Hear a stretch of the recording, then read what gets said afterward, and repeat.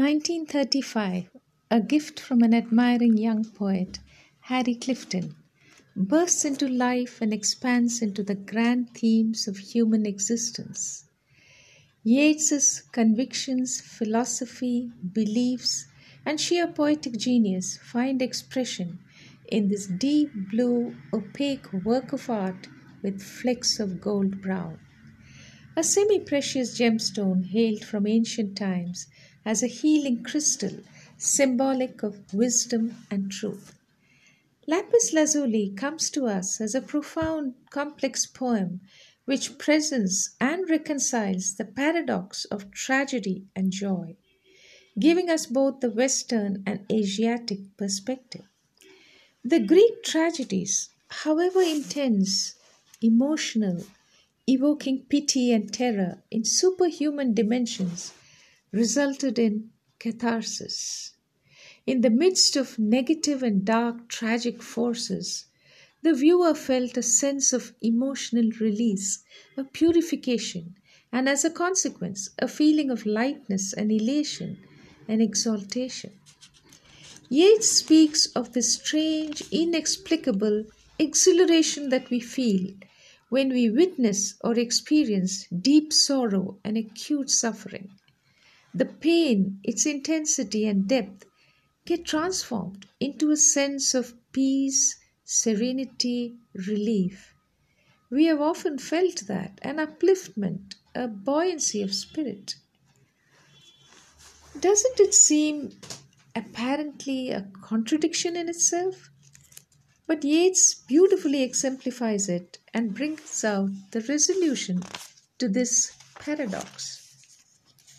Through juxtaposition of different voices, different tones, Yeats reveals the elusive interaction between agony and ecstasy, the life affirming value of human effort and mankind, even in the face of war, death, suffering. How does he manage to convince us? Yeats begins by giving us a bleak picture. After all, he wrote this in 1938. World War II was impending. In the face of impending war, the poem was written in 1938. And anxiety, mounting tension, insecurity, danger. Now the question, doesn't art become flippant or useless? Isn't it trivial and irrelevant to talk of gaiety, beauty, artistry when mankind is doomed to death and violence? War looms large, its shadow threatens to engulf humanity. Thus, historical women rave and rant, calling art frivolous. So, we have a question which engaged Yeats throughout his life. What role does art play in man's life, in society, in the world? Does it have any intrinsic value? How does it enhance and contribute? Yeats felt that the joy of creation, the infinite space of imagination, the sublime essence of beauty, the energy of thought expression, the vigor and vitality of art can more than compensate for the inevitable sadness and tragedy of life. He begins with Shakespeare's tragedies, Hamlet and King Lear, and ends with the magnificent final, which sees the detached equanimity, the transcendent wisdom of the East of the Chinaman. They ask for mournful melodies and enjoy them with a glint and twinkle in their eyes. How do they feel? How do the actors feel? Thus, the actors who play the roles of Hamlet and King Lear, one character is caught up in the anguish of indecision, full of self-loathing, crushed by the burden of guilt, unable to act. The other, raging in pain, shocked, broken by the cruelty, the ingratitude of his two daughters, stripped of any vestige of royalty, power, dignity, no kindness, no love, no joy in his life. The actors, while they enact the roles, immerse themselves in the roles. And as they do so, there's a rapture, an unshackled freedom, Look at the beauty and poetry of Hamlet's soliloquies,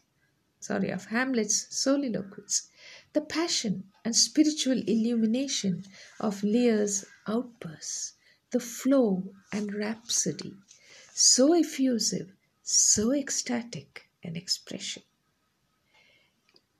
The actors no longer feel depressed, gloomy, they are transfigured.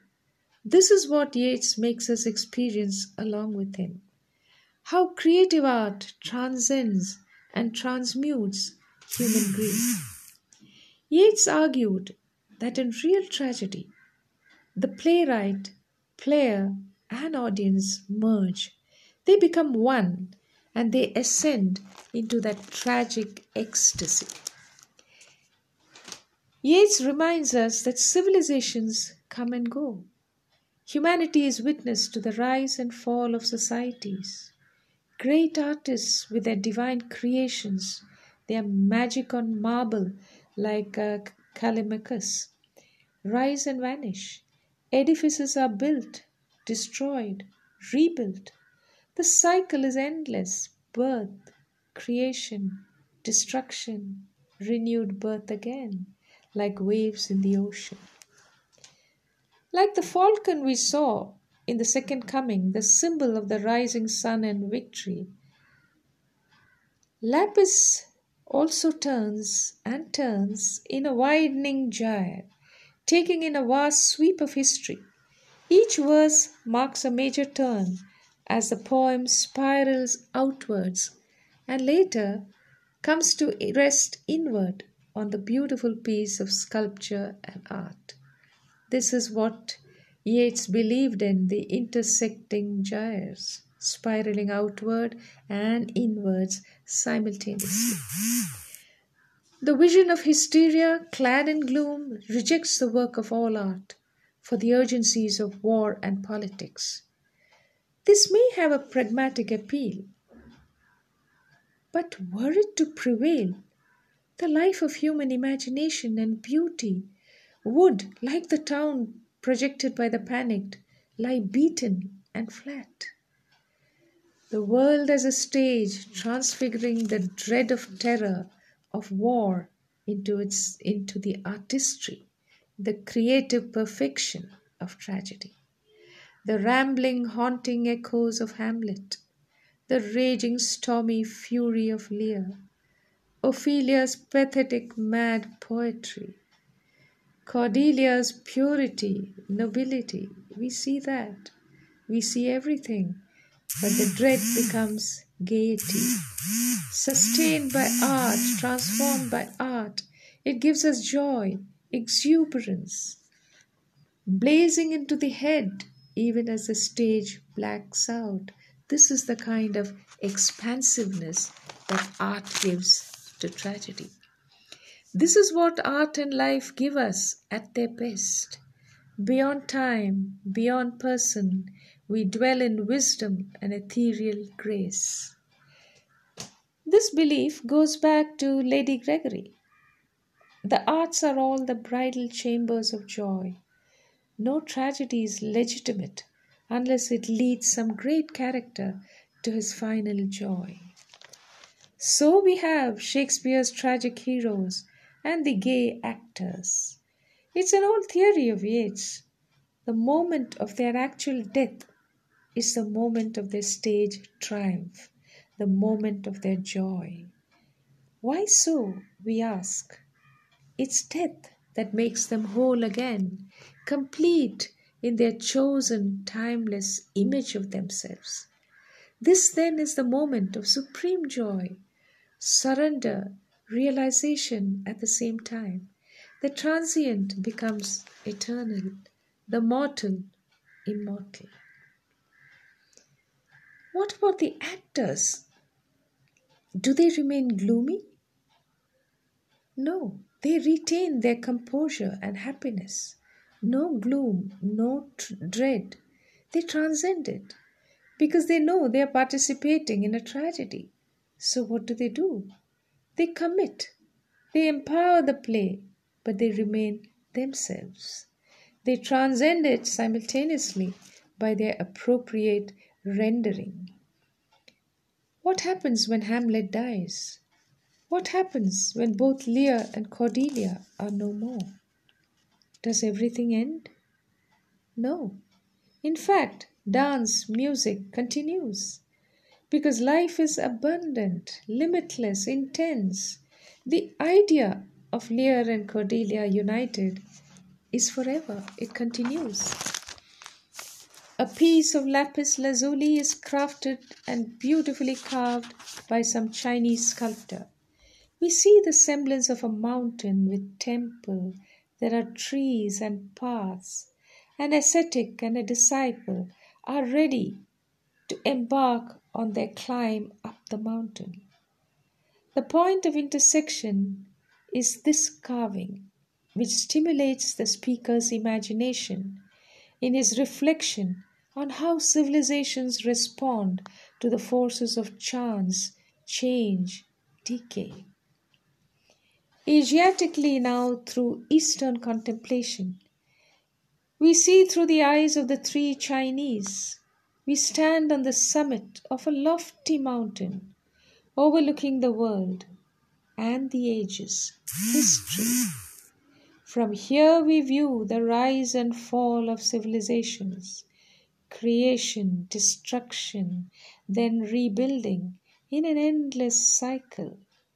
Is there pathos in this? Do we lament? Is there room for hysteria? The three Chinese, like Nietzsche, are happy in the eternal recurrence. The universe, all existence, energy come and go, and will continue to do so an infinite number of times across infinite time and space. There's a gaiety in the middle of sorrow, in the full knowing of sadness and death as a part of life. Art gives that transcendent joy to all civilizations. Art helps them to survive, immortalize, transcend. The Chinamen atop the towering mountain survey the panoramic view below, the tragic scene, the still sad music of humanity, as Wordsworth puts it. This doesn't make them depressed or unhappy. On the contrary, they ask for mournful tunes, melancholy, sad tunes to be played, so appropriate. Deirdre, in the Irish myth, has a reverie of passion, and the poet dwells on it. Reverie of passion that mounts and mounts till grief itself has carried her beyond grief and into pure contemplation. In the civility of sorrow, passion can become wisdom. How do the Chinamen remain so gay? They have an ancient tradition, a sense of ceremony with them. They understand and view objectively hysteria, tragedy, aeroplanes, Zeppelin, atom bombs, destruction, transience. In all the flux, they see an order, a distance, an aesthetic, larger pattern, a grand scheme of things. They understand form and wholeness, the artist's ability to capture both, to create both. They see the arc of life amid the full circles of history, art, eternity. We that look on artists and philosophers, not participants but wise spectators, we laugh in tragic joy. There is a creative joy, an acceptance of what life brings, because we have understood the beauty life brings, that we laugh aloud and we mock in the terror or the sweetness of our exaltation at death and oblivion. Where the broad sweeps of history meet the individual imagination, the crystal carving, the moving sculpture of Callimachus, we also get an image. And what is that? The image of the transmuting power of art, its reflection of the cosmic energy, its perfection. The last haunting lines, one asks for mournful melodies, and the music does play, if only in the imagination of the reader. The ancient glittering eyes. The gaze of these stone figures have come to life in the speaker's imagination and brings the reader too into the magic of imagination and the transcendence of art. It's a beautiful poem. This poem honors the energy of vision, the glittering eyes, a gaiety of creation. The glittering eyes become our own. This carving in lapis lazuli can no more be expected to last than the sculptures of Callimachus. For all we know, the texts of Yeats will one day come to dust.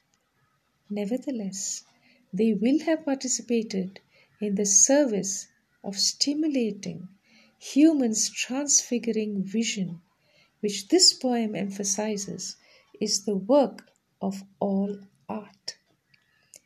The poem reconciles apparent incongruities, paradoxes, but civilization rises above all this because civilization itself is bigger than them and will always endure. Civil, individual works of art maybe will not survive plunder, warfare, human destruction, but in lapis lazuli we have a true symbol of permanence.